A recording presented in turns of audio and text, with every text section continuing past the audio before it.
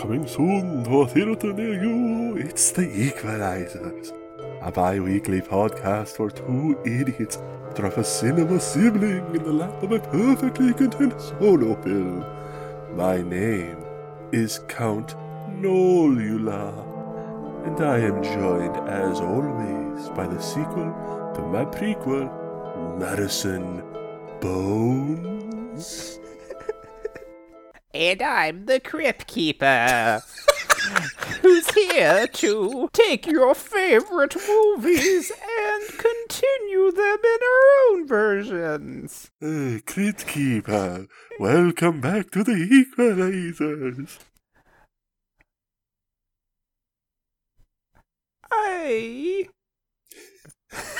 I'm leaving that pause in. Okay. I love movies. What's your favorite movie? My favorite movie is Made in Manhattan. J-Lo really knocks my socks off. I realize my voice is going from creepy to more like old person. You're also Mrs. Fowl from the Jimmy Neutron movie. What? Did you know my favorite movie is A Cinderella Story 2 with Selena Gomez? They made a sequel to that movie? Or a spin-off, I don't know, but I'm pretty sure it was A Cinderella Story 2. That really shocks me that they made a sequel to that movie. I mean, isn't the whole premise of this podcast making sequels that nobody wants? Yeah, but none of these sequels will ever get made. You don't know that. That's true. There's a lot of buzz around this podcast. Or so I'm told. I'm drinking some coffee, hold on. It's alright, I think we're hitting diminishing returns on this bit anyway. The joke market fluctuates, though, and it's going to come back around here in just a few more seconds. You know, when a joke goes on too long, and then eventually... It's like the economy. Yeah. There's peaks and valleys. Like a joke goes on too long, that it's not funny anymore, and then it becomes so funny that it's going on so long that it becomes funny again. It's going to hit that point here in about 5 minutes. I'm also a little concerned your voice isn't going to hold up much longer. Yeah, I thought about that. I think you're the gingerbread man from Shrek now. I'm also kind of losing my accent. And scene. You know what's weird about the gingerbread man and Shrek? Everything. Let's talk about this for a good 30 minutes. Yeah. We spent 3 minutes doing that bit, so why not now jump into the gingerbread man? At the beginning of the first Shrek, he, breaks his legs. Farquaad breaks his legs. And I think you see him later in, splints and stuff with his legs in a cast or something. But by the next movie, his legs are just healed. And the thing is, that's not how cookies work. I mean, also sentience and talking and hawking icing loogies aren't how cookies work. That's true. I mean, I guess... Are we saying that the gingerbread man in Shrek has, anatomy inside of his cookie form? Presumably. Otherwise, when he spit a loogie in Farquaad's face, it was, part of his mouth. That's true. That he was spitting. There's, some, uncooked dough in there. Ugh. Yeah. I don't know why that grossed me out, but... So, we're doing Shrek, right? Yeah. Happy Halloween, freakles. We're jumping in this time with a fun seasonal reference movie to really hit that zeitgeist of Halloween. And we're doing a spooky one today. The spookiest Halloween film. Yeah, the legitimately scariest movie ever made. Cult classic. Beloved favorite. Hocus Pocus 2. Womp, womp, womp, womp. There's one thing we should address very quickly, and that is that next time you're going to hear District 9 2, which we did record before this one, and so we talk a little bit about coming back from hiatus, even though technically it's our second episode in order. We recorded it first. Just clearing that up. We quickly realized, after we recorded District 9, it's oh shit, Halloween's coming up. We didn't do anything. Yeah, so we're bumping this one in the order, so don't be confused next time. I'm doing this so I don't have to edit in an introduction. So, business aside, Hocus Pocus. Put that business aside, in the business corner, and now we're in the chill zone. Well, no, the chill zone's where we let guests wait. Oh, yeah. We're in the studio. Have you been recording from the chill zone the whole time? Yeah. Oh, shit. Why do you think I've always wore these cool sunglasses and my hat sort of to the side? Hold on, let me put my skateboard away. Yeah. Do a cool trick real quick that everybody can also hear. Cool. Kickflip! I didn't land it. Give it another go. All right, here we go. Here we go. 1, 2, 1, and ollie. Ollie's just a jump. I'm only on my jumps. I'm learning. Gotcha. You have your training skateboard. Yeah. By this time next year, I'll be Tony Hawk and Dan Margera. Okay. And that guy named Dave that's also in Tony Hawk Pro Skater. Dave Bamhawk? It's Dave Hawk. It's Tony Hawk's brother. He let him be in the game. He doesn't even skateboard. He's a pediatrician. Like, as you play as him, you just go to the office, help some kids get better. You get mugged on your way home. It's a weird mission in the game. So, Madison, why did you pick Hocus Pocus for this week? It's a classic. But, I mean, there are a lot of classics. Why specifically this classic? I think it's the most nostalgic Halloween movie like that there is. Like, I can't think of any other, like, movies besides maybe Rocky Horror, which you've already done. Well, that Casper. Casper? Well, I guess we can't do Casper, though. I don't know. Do you think Casper has the nostalgic aesthetic to it, like the appeal? I don't know. Truth be told, I'm more partial to Casper, but that's because I saw Hocus Pocus like far, far too young, and it is legitimately the reason I was afraid of the dark as a kid. Really? Yeah, legitimately. Let's deep dive into that. Winnie Why? Sanderson slicing through that screen with a super long fingernail, like, freaked me the fuck out. I'm not kidding. Like, I was sure there was shit hiding in my closets all the time because of that. Like, is that why the other day when we were walking down the street and we went by the manicure place, you just flinched a bunch? Yeah, I picked up a brick and put it through the window. And then we had to run away. Yeah. I mean, that's why every time I do that, I go to cemeteries immediately because it's hallowed ground. Like, didn't you think it was weird that I made us run straight to the cemetery? You did write on the brick before you threw it in. Hey, listen to the Equelizers podcast. Yeah, of course. I mean, I am a professional. Wait, is the only reason you do this podcast with me because my dad's name is Doug Jones, and that's Doug Jones played Billy Butcherson. Wow. Yes, and that was a bit of a reach. Yeah. I do this podcast with you because I love yabos. You love yabos. Okay. I'm glad you brought that up. Was yabos like a term for like boobs back in the 90s? Like, was that something that Thora Birch or like the writers just made up, or was that a slang for boobs in the 90s? I'm Googling it. Because it's the only time I've ever heard yabos referred to boobs before. Apparently there's a person who plays or played for the Chicago Cubs whose last name is Yabos. He's never lived it down. A cursory Googling led me to no answers, so it sounds like a very 90s, or maybe they were trying to start the trend. Like, maybe stop trying to make Yabos happen. It's not going to happen. So the Hocus Pocus writers were trying to make, when referring to boobs, that everyone refers them to yabos from now on. Yeah, they were trying to get their foot in the cultural door, which is weird because this movie became such a cult classic. Yeah, I don't know if it'd be a cult classic. It's like legitimately a lot of people. I don't know if it was like a box office success, though. I don't know if it was like a success in its time. I was reading some stuff online. They released it in the summer. Weird. Hocus Pocus, the Halloween movie, was released in the summer. It's very weird. I wonder if it's because like it was a very competitive year that year, so they did like, we can't release it around Halloween. Could be. Can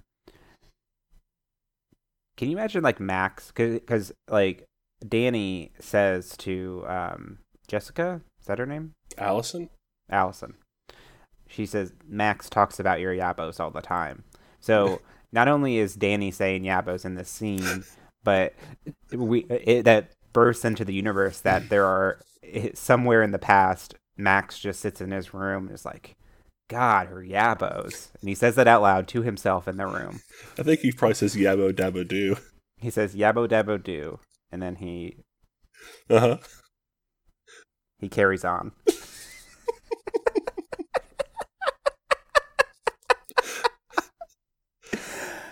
But no, legitimately, like I'm fine with it now. This movie is fine, but when I was a kid, I saw it like I don't even know how old I was, but I was probably too young, and it scared the shit out of me.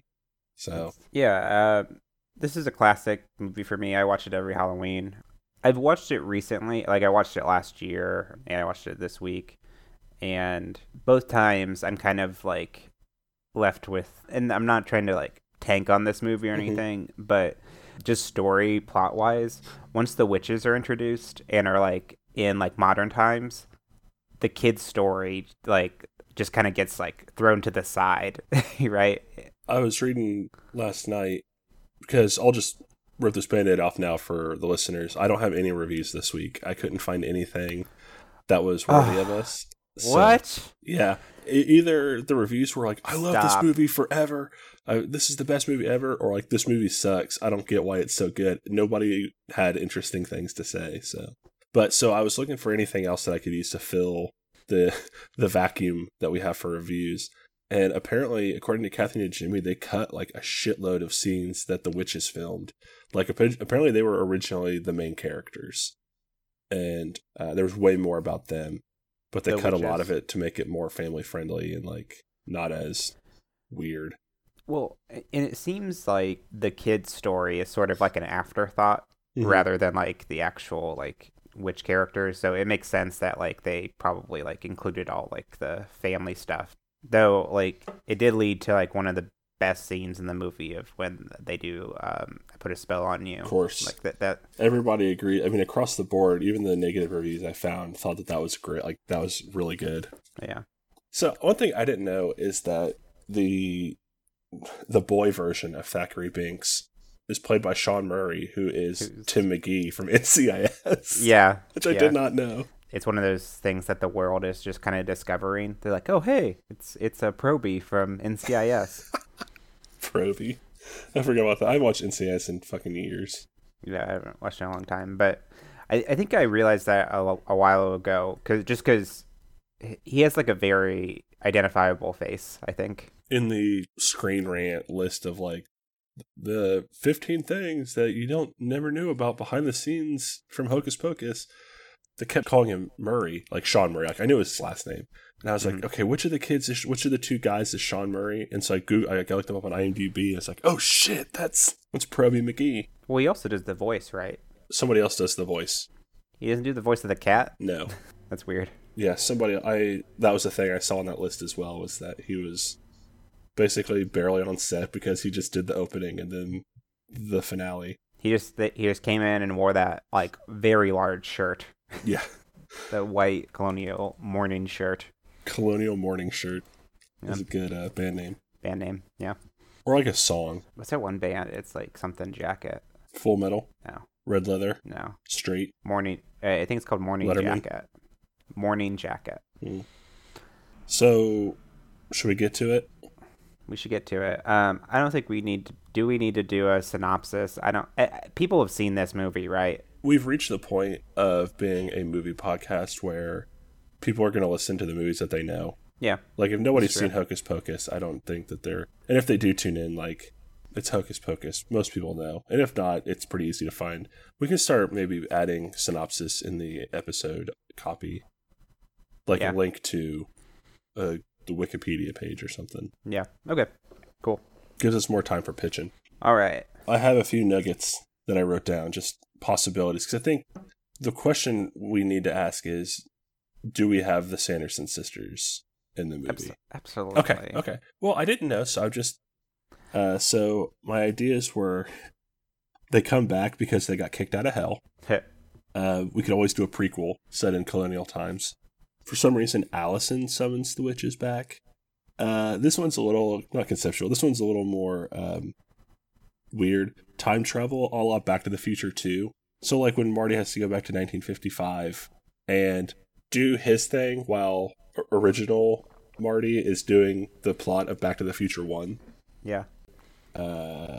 Oh, a Sanderson fanboy wizard brings them back. That was an idea that I thought when I was thinking, like, what if there was, like, some sort of, like, historian or something who is trying to maybe just, like, investigating, like, the house or something, or tracking down, like, the witch's history, the sister's history, and accidentally brings them back, and then they have to, like... I don't think Max is in this movie, because, like, Max is the least interesting character, in my opinion. I mean, is he even still acting? I don't know.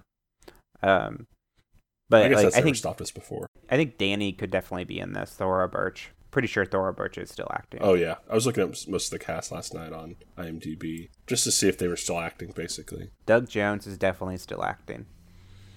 He's your favorite aqua sex monster. But no, that movie's about love. Don't let anybody tell you different. It doesn't look like he's still acting. His last credits from 2002. Oh, he was on the Torkelsons. Is that like a kid show? Yeah, it was like I think it was Disney Channel, but it was like Was it called the Twerkle? The Torkelsons. No, like Torkle. twerking? Okay. No, like snorkel, but with a T instead of an SN. I thought there was some like alternate history where it was called the Twerkelsons, and once twerking became a thing, like in online media, then they were like, well, we can't do the show anymore. The actual show itself was a very like Full House, step by step, that kind of thing. And there's an episode where everybody's just twerking. That's the whole episode. It's not even being associated. It's just like people are going to expect twerking every episode, and we can't deliver. It's like Pride and Prejudice and Zombies, where it's there's scenes where it's just them saying the legitimate lines from Pride and Prejudice while like killing zombies or practicing judo in the basement. But it's that. So it's an episode of the Torkelsons, but they're just twerking the entire time as they're saying like the lines that they would normally say in the show. Yeah. Jesus Christ. That's been our Torkelson bit. Okay, so I think there was one that you said at the very beginning. What was your first? This is the one that I think there's the flavor for, that it matches, and it would be like it matches the tone of the Sanderson sisters, and it's that they come back because they get kicked out of hell.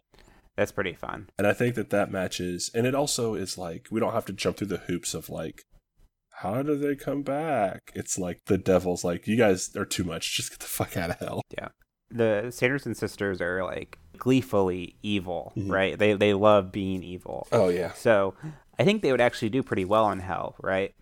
I think that for me, because a lot of people that didn't care for this movie likened them to the Three Stooges. Mm-hmm. And I think that's maybe why they get kicked out of hell more than anything. They're so gleefully evil that they're like, yeah, let's get in there and do this torture, and then somehow mess up. And oh yeah, let's go over here and do this. And they somehow they just keep like goofing up because they're so into doing it. Like they're too much into it, and the devil's just like, I can't with this anymore. You have to go. What if hell is like not just like Satan, like with the pitchfork, like ordering like torturing and everything, but what if it has like a board and everything, and the Satan is kind of like an executive director who like is in charge, but like other things govern hell. Sure. And can you tell I've been studying non-for-profits? Yeah. So like Satan is like an executive director of hell, and the Sanderson sisters come down, and like they're like his biggest confidants and like advisors, and like they're like his best friends basically. Because it seems like they are in love with him, right? When they meet the Gary and Peggy Marshall. So they're very close to him. Mm-hmm. And what if Winifred is like his wife, maybe? And the other two are like the sisters that are still held pretty close to like the family. And so everyone else in hell that works there like has to do so many torturing things, and like they have like their own responsibilities and their duties and stuff, but he's giving them a pass because like, oh, this my wife and her family, like, sure. Yeah. And the board is like, no, they have to pay their dues. They have to like go and torture people. We know it's boring and it's tedious, but like everyone has to do their own work here. And so they order like the two sisters to do it, but because they're such klutzes and like sort of Three Stooges-esque, they fuck it up, and they're like, maybe they release a bunch of souls back to heaven or something. I like that they accidentally send souls to heaven. Yeah, they could be given a very simple task. Okay, just clock 2 hours of like this thing, this task, and then you're good. We're golden. That's enough for the board. They won't like be on my ass about anything else. Yeah, it's like they're basically put at the door as like greeters almost. Yeah, and they just like somebody comes in, they assign them to the spot. They're like their torture, and they like send them on their way, and they accidentally keep pushing the wrong button or something. Yeah, and that sends them to heaven. And so like for I don't know a week, there's just like no souls in hell, like no new souls in hell, because heaven just keeps getting all of them. It's like, God damn it. Yeah, but I think Winifred gets a pass, though. Like, I think she doesn't have to do anything. Because it seems like the two sisters, like, they're the more incompetent ones of the three, right? And she gets a pass, and, like, she's just, like, lounging around, like, in, like, the penthouse suite of hell. I'm imagining, like, a pool, but it's not full of water. It's just flames. It's just flames, yeah. So why does Winifred also get kicked out, then? If she's not doing anything...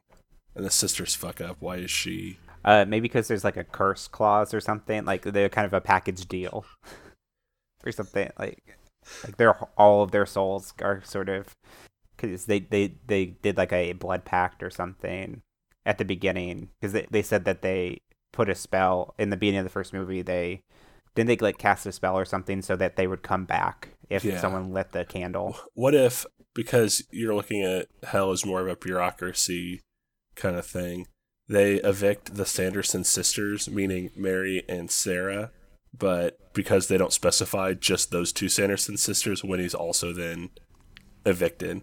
Like they just said the Sanderson sisters and didn't clarify which specific ones. Yeah. And so like legally, technically also Winifred has to go. There's a line towards the end of Hocus Pocus when they're doing like the graveyard battle scene and where Max drinks the potion and he sacrifices himself for Danny.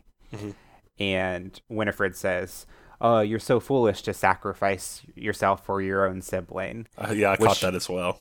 Which shows that she isn't down for that, like isn't down for sacrificing herself for her sisters.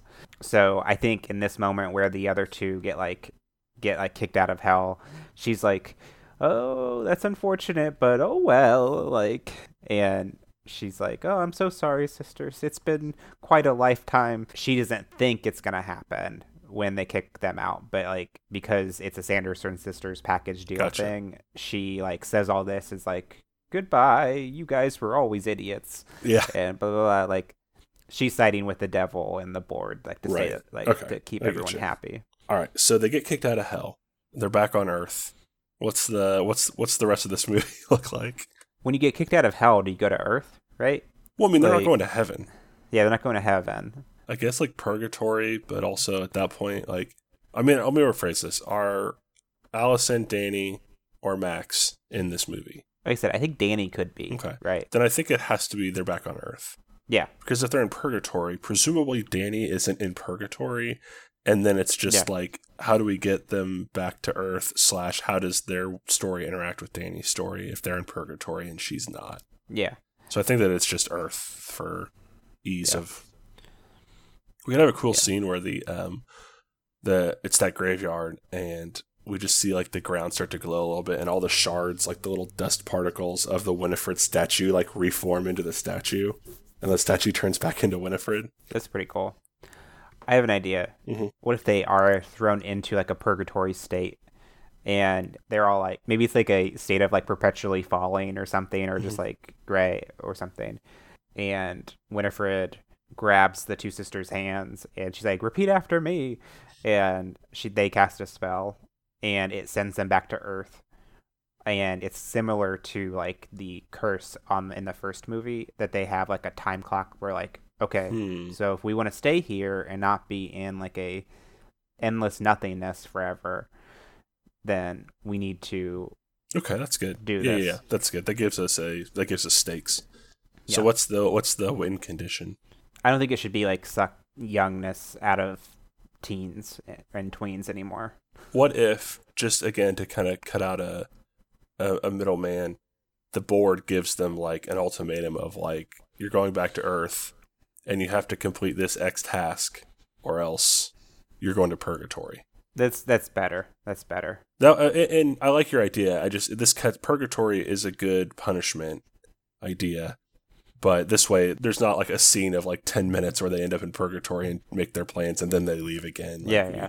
So that's their punishment. So what does the board of hell want them to accomplish? Maybe they have to kill Danny? Maybe. Like revenge? What if Danny in her adulthood has become a like beacon of good? Like maybe she's like maybe she founds like a foundation that The Yabo Foundation? The Yabo Foundation.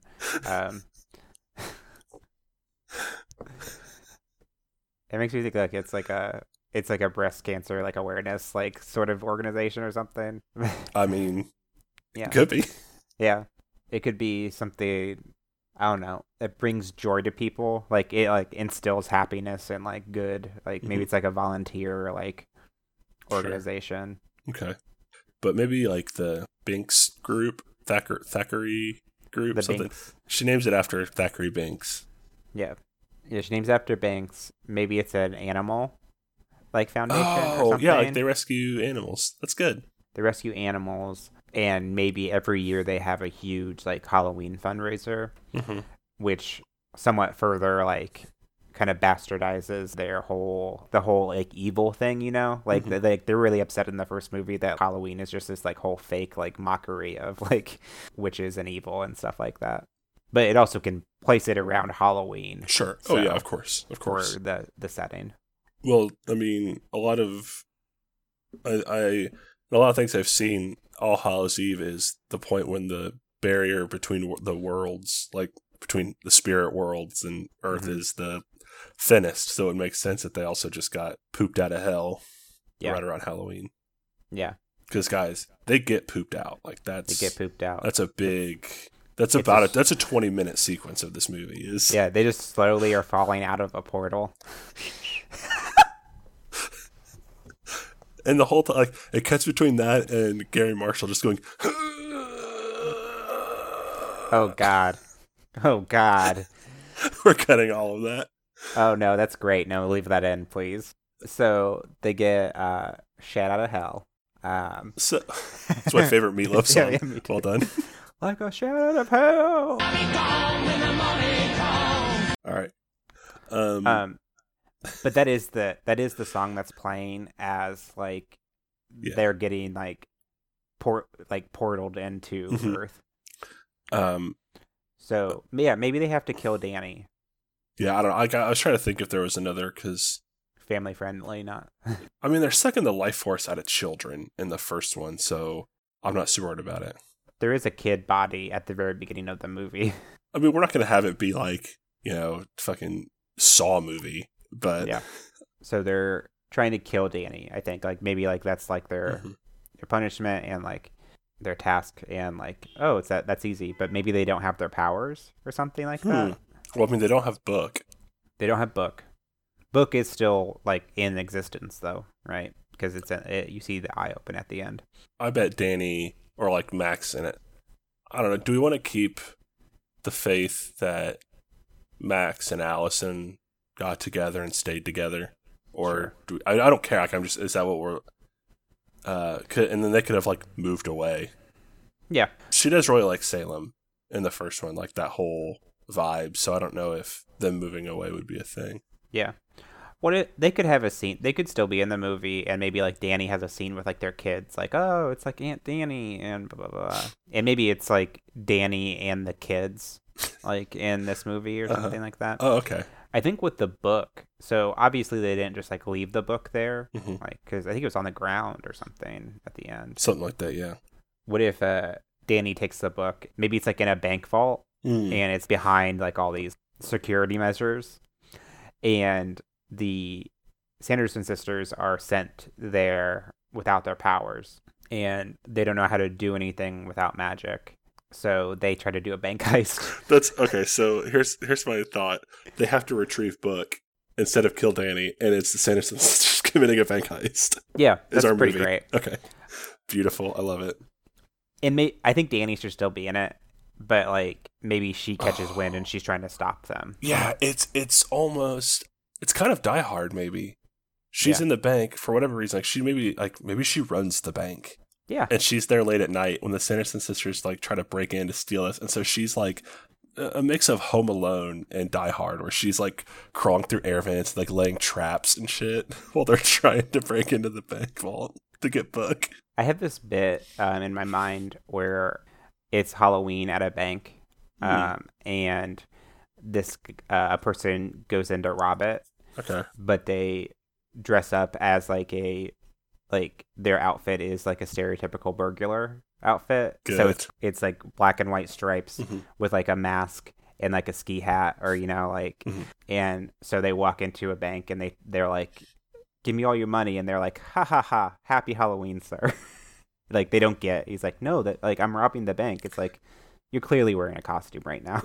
I mean, we could do something like that where they try to get into the vault during a Halloween party. Yeah. It's definitely Die Hard then, right? Yeah. That's true. It's like Die Hard but Halloween. This is great. Yeah, there's a Halloween party, and they hear that the book is like, maybe they go to their old house, and they're like, maybe the book's there, and then like there's a picture of the book, in like the because it's like a museum, and they're like, this book resides at the Salem Bank and Trust, so that's how they know to go there. And so they go there, there's like a Halloween party, and they decide to hold up like the party. Maybe they have actual weapons. Like, what if they're like, we don't... It's kind of like the broom scene where they're like... Right. Maybe like Winifred actually has a gun. Sarah Jessica Parker has a, like, I don't know, what's another weapon? Like a bazooka. I think they need to have some magic, like limited magics. And then Kathy and Jimmy has like a sword. She's got a mace. Yeah. I feel like they need some magics, like very limited. Yeah. Like first level magics, because Winifred has her lightning shit all the time, right? I don't know, but I just feel like them holding up a bank with guns, somehow the spirit of Hocus Pocus is lost. Yeah. What if Winifred has her like limited magic? Because Sarah and Mary don't have that lightning. At least they don't demonstrate it in the first movie. So what if Winifred has it, but it's very limited, and it's like I have to like store it and like preserve it like in case we need it. So we need like extra help. So that's when they do like a broom scene. Sure. Where I don't know what the weapon should be. I think one of them should be a gun. Oh, so you really want them to have guns, don't you? I want one of them to have like a old cowboy gun or something. Like a flintlock. Yeah, like a flintlock or something. And another one have like a bazooka. Like I think that's really funny, and it's actually really intimidating because it's like, okay, yeah, they are holding us up right now. I'm scared of this bazooka, right? Sure. And then Mary has like a sword. I think that's really funny. I mean, we could steal the joke from Anchorman. She just has a grenade. That's it, like one grenade. She's just holding a grenade. And like, yeah. Okay. Winifred has like an assault rifle. They like raid a like a military base or something. Like maybe they hypnotize some like guards, and they steal like a weapon each or something. And Sarah Jessica Parker chooses the fucking bazooka, which is funny because like she's a smaller lady, just like carrying this bazooka around. I'll tell you what. Let's make a compromise. In that, I'll agree that Winnie Sanderson has an assault rifle. If she uses it to she shoots the lightning out of it, she uses magic and the gun. Okay. So she uses the gun to focus the lightning magic or whatever. So it's still magical, but it is an assault rifle. Okay. Because, I mean, they are witches, and I feel like if we just give them guns, then we're cutting out.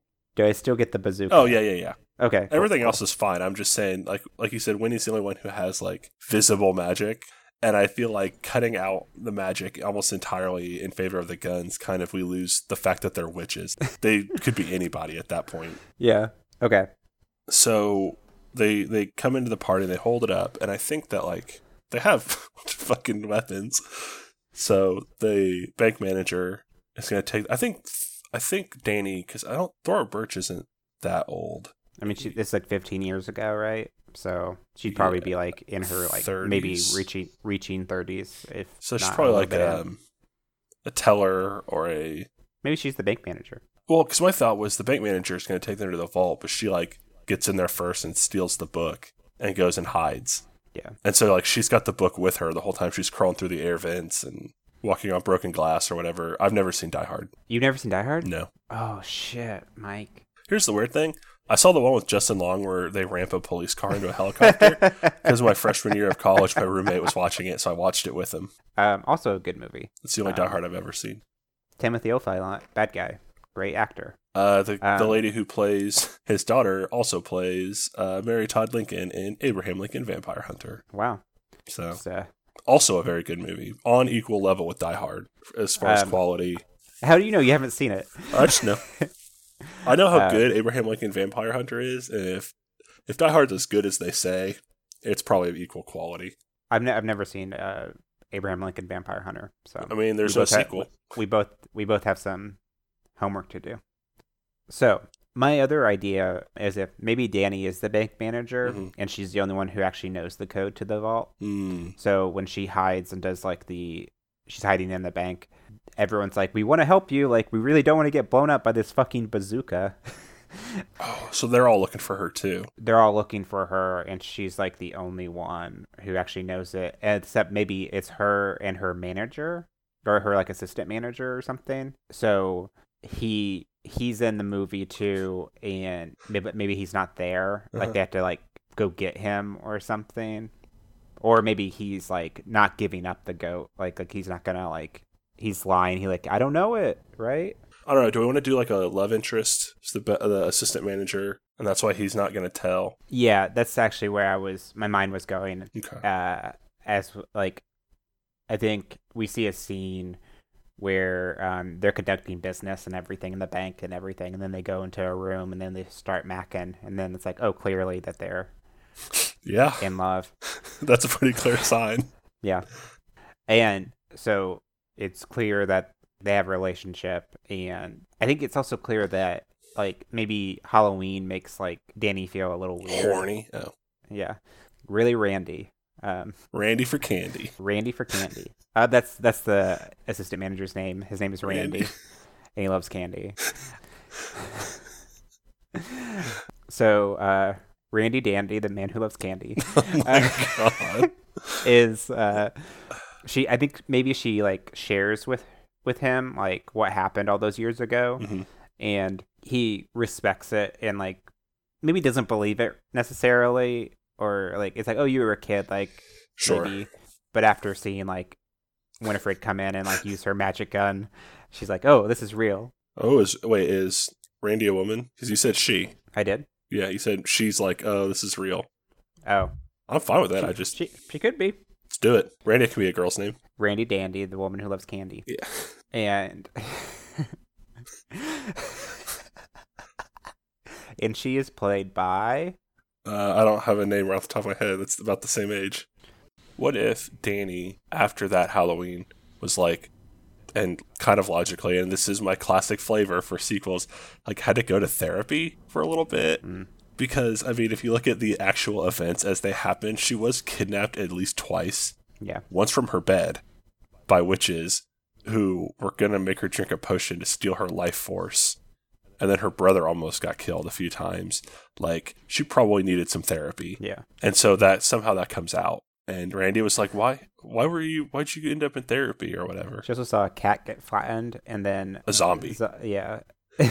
Which apparently I read those were real moths in Doug Jones's mouth. I can believe that. There's another fun fact for you listeners.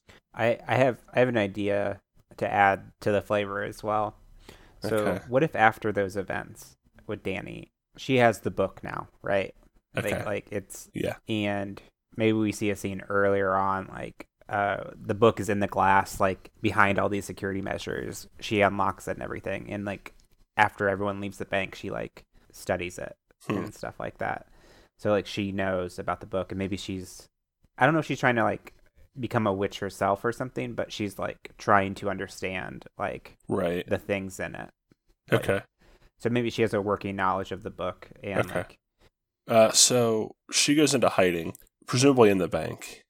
Yeah. And this is where we get the like Die Hard / Home Alone. She lays traps. It's like, what kind of traps? What kind of Die Hard adventures do we have here? I think we need at least 3. Yeah. So. And I could be of some help. My mom does work at a bank, so I'm not intimately familiar, but I've... You want to Skype her in? No. Hey, Mom, what are some fun bank locations where 3 witches could be duped? Obviously, they're in the lobby. The party would be like in the lobby, probably. And I'm imagining like there's the bank of teller windows at like on the opposite end of the door, and in between there's like a big foyer kind of thing where they're having the party. It's one of those large grand banks, right? Yeah. Like Yeah. big enough to have a party in, not like a Chase where it's like. Yeah. They've got an iPod at an ATM machine, and they're just fucking rocking out. Mm-hmm. So I think maybe initially when they come in, they're like they know the procedure of like if someone robs a place, it's like just give them the fucking money, right? Yeah. Like, so they start giving them the money and everything, and then like maybe they pile it all up, and Winifred just like uses some of her magic or something, or. Well, no, she has to shoot it. You wanted this gun so bad. Okay, she shoots all the money. She shoots the money with magic. Or Sarah Jessica Parker blows it up with her bazooka. She blows it up with a bazooka. Sarah Jessica Parker shooting a giant pile of money with a bazooka. Yeah. And listener artists, get on that. Yeah. Somehow it doesn't blow up the building whatsoever. The building remains intact. Oh, money absorbs the blast very well. Yeah. All right, but Danny is in hiding. And she says, fuck inflation, and then blows it up. Inflation, more like explosion. Jesus Christ. You can cut that out if you want. Oh, no, it's staying in. So they're like, what the fuck? Then they're like, we want the book. And maybe the other people don't know about the book, so maybe they think like the book is like a ledger or something, or like some thing in the bank. And Randy knows what's going on, but she doesn't give up the goat. So Danny is like trapped in the back, and we're coming back to the Home Alone tricks and stuff. So she ties like a bag full of rolls of quarters, like you know, like how Kevin does those paint cans down the stairs, like on ropes. Yeah. She does a similar thing, but with like bags of change. Got it. Okay. Yeah. So there's like just a whole room of like rolled quarters and that and stuff. And is Danny in the vents? I imagine she's crawling around the vents. I mean, yeah. So Danny's in the vents. She drops some of those like rolls of quarters on like Mary or something. I think Mary's the first to like get incapacitated, right? Maybe. Okay. And Winifred like orders Mary to the back to see like if they could get anything, and maybe Danny knocks her out and then like ties her up and is like interrogates her or whatever. Takes the grenade. Yeah, takes the grenade, and Mary's like sniffs her. She's like, "You're the same girl from the first movie or whatever." She's like, "You smell the same, but old." Ugh. I have 2 thoughts. One is that I think it fits the character if the whole time that one, Mary doesn't know how grenades work, obviously. So she's like poking it and like trying to figure out how to get it to work, not knowing what it does or anything. And so everybody's like really freaked out because she like every time she touches the pin, everybody's like, and then 2, I think that Mary would be like, you're Danny, or you look good. Like she's like really kind of friendly with her though, like while still against her, because in the movie she's very much like, I don't know, like that just seems more in character that she'd be like, you look good. I mean, I hate you. Like she still does not like her, but also is very complimentary and stuff like that. Yeah, that's great. And I think Danny just has a bag of those quarters. It's basically like a sock full of quarters, and she's just like hitting Mary across the face. Like, what are you guys doing here? What do you want? How'd you get back? And they're clearly looking for the book, and maybe that's like where Danny like learns everything. And Yeah, we would cut away from that scene as she's like, what do you, or like, why are you here? And we do something with Sarah and Winifred. And then when we cut back, like Danny is in the loop. Yeah. So I don't think she like keeps her as like a hostage. I don't know if she does. Or maybe she does. Maybe that'd be kind of fun. Like if she like kept Mary as a hostage as she's like going along like the bank.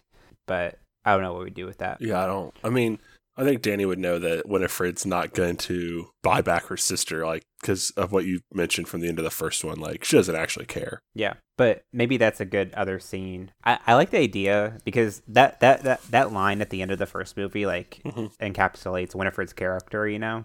What if Danny comes over, like, the loudspeaker, because banks have loudspeakers. Yeah. And is like, Winifred Sanderson, I have Mary, and this is Danny, and blah, blah, blah, blah, blah. Do something or I'll kill your sister or something like that. And Winifred is like, whatever, do what you want. I don't give a shit. Like, I just want my book back, right? And Mary and Sarah both have a moment. It's like, what the fuck, man? We're like your sisters. Like, you don't give a shit about us? Like, and what I'm leading to is at the end, maybe the sisters, like, are the ones who turn it, like, on Winifred. Okay. So after that, maybe. I mean, we're reusing the coins, but what if she like fills a hallway, like the floor with rolls of quarters that they step on and slip around and fall on, and yeah. I mean, we're coming back to the loose change well, which I guess would be a wishing well technically. She could like break open a can of whoop ass, a printer, and have like the ink. Like, I'm just thinking about things that are in a bank. No, I love it. I'm just and it'd be like an oil slick or something. Maybe after that whole scene like plays out, she orders Sarah to like go in the back and go get Mary or whatever, or like go get her. So she runs back, and Danny has set up this trap, and Sarah runs down the hallway with the bazooka, and she slips backwards and fires it up in the air. And somehow the bank still doesn't fall down. Yeah. And maybe that like sets off like the fire alarm, and it like causes chaos in like the room itself, and people in like at the party see this as a moment to like break, and or maybe they have like the, you know, like how the fire in the first movie, like the fire like system in the thing, like the sprinkler them system, that they were gonna die. Yeah. Like maybe there's like a moment like that where like it like really catches Winifred off guard, and like I'm mainly just trying to lead us to the end. Sure. I have an idea that maybe the bazooka goes off and it goes out a window or something. I don't know, like, but it doesn't really like cause a huge amount of damage, or it can. I don't care. But Danny incapacitates her then as well, and takes the bazooka and is like, all right, well, now I have both your sisters. And somehow at this point, Randy has given up the goat that she's like in love with Danny. Yeah. And so when he's like, great, well, I have your girlfriend, so let me in the vault. And Danny's like, yeah, all right, you win. And so she lets her in the vault. But when she opens the door, Danny's rigged it, and the bazooka is inside the vault, pointed out at Winifred. That's pretty good. Or she's in the vault and opens it. And like when she opens it, she like blasts her with the bazooka, because I do kind of want it, a la Yippee-ki-yay, motherfucker. I feel like Danny's would be trick or treat, bitch.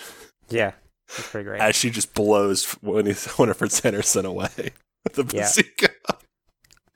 I do. So I like that. I like, I like that. I love all of that. I don't think it kills her, even though I know it's like a bazooka. Yeah.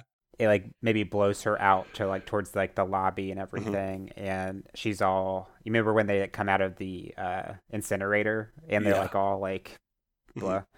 They're all like charred and everything.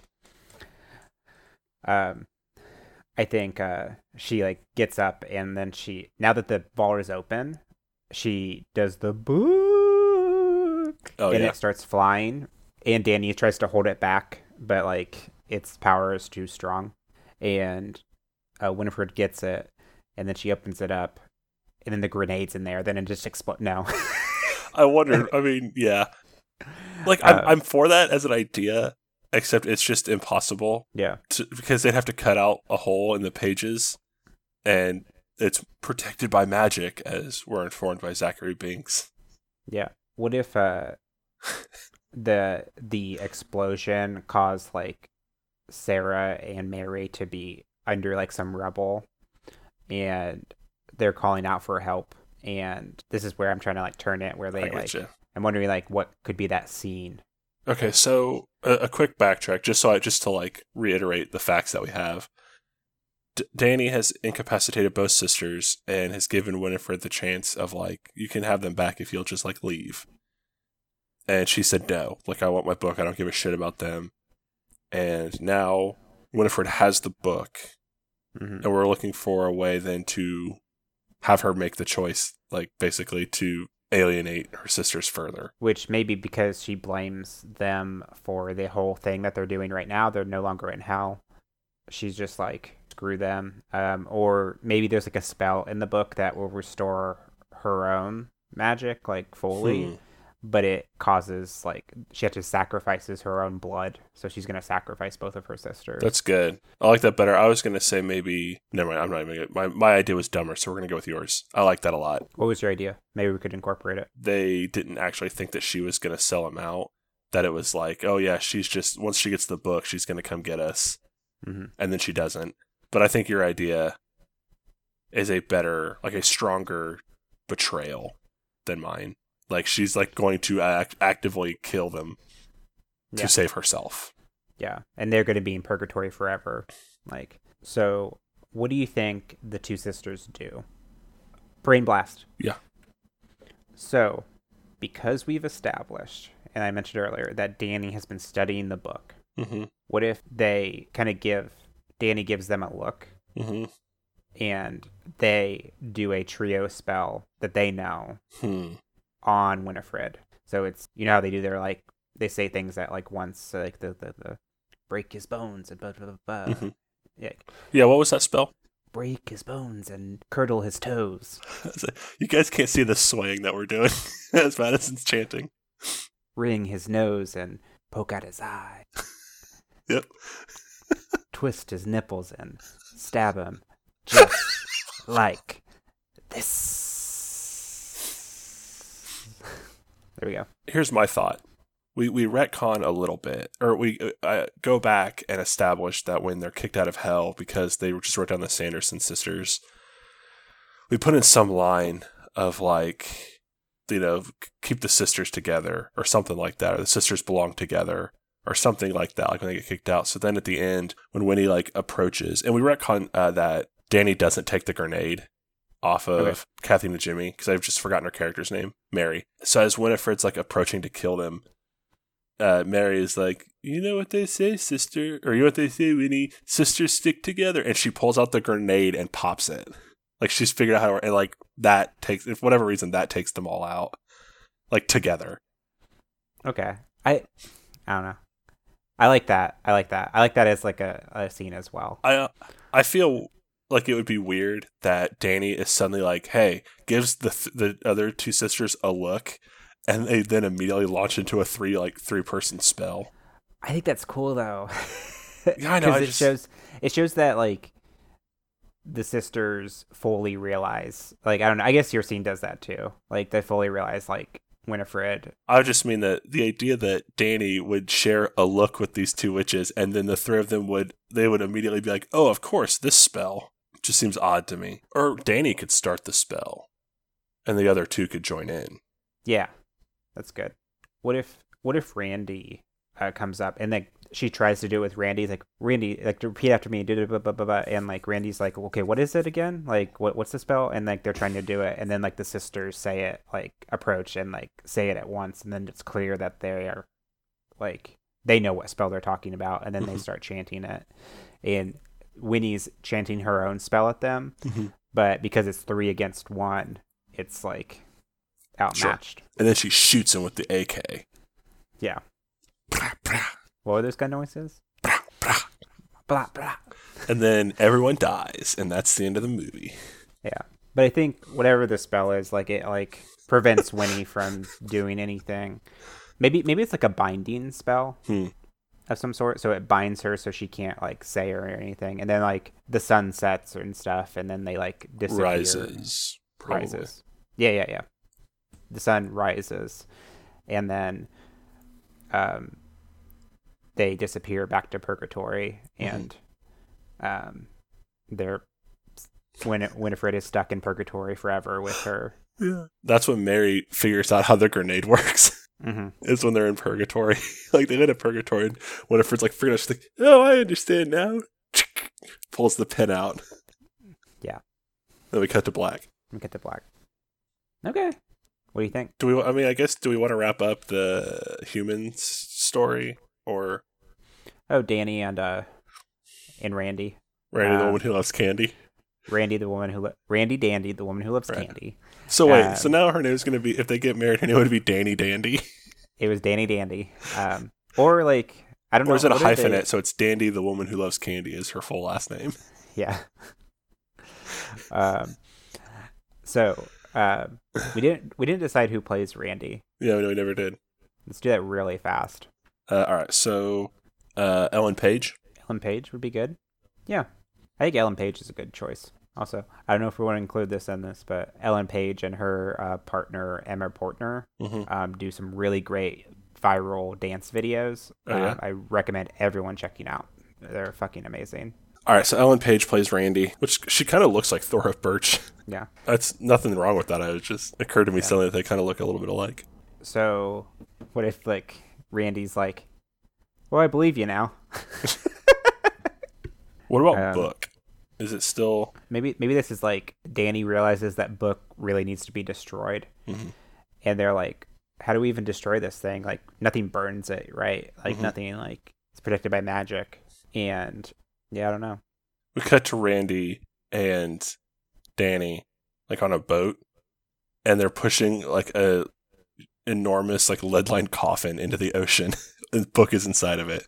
It's, like, wrapped in chains and shit. And then we hear the Jumanji mood. I was like, yeah, as it sinks to the bottom of the ocean, and it lands on top of the board game Jumanji. That can't happen because we know Jumanji washed up on shore. Because of Welcome to the Jungle. Oh, have you seen that movie? Is it's actually canonically a sequel to... Yeah. I mean... oh, and they explain it? Yeah. That's cool. It's fun. I like it. It's a fun movie. Did we do it? I think we did it. We did something. It was pretty fun. Yeah.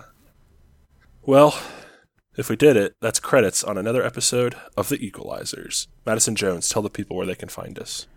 People can find us on iTunes, Spotify... Google Play, Podbean, Stitcher, and basically everywhere else podcasts are found by searching The Equelizers. You can find us on Facebook and Twitter at The Equelizers. Gmail is equelizers@gmail.com.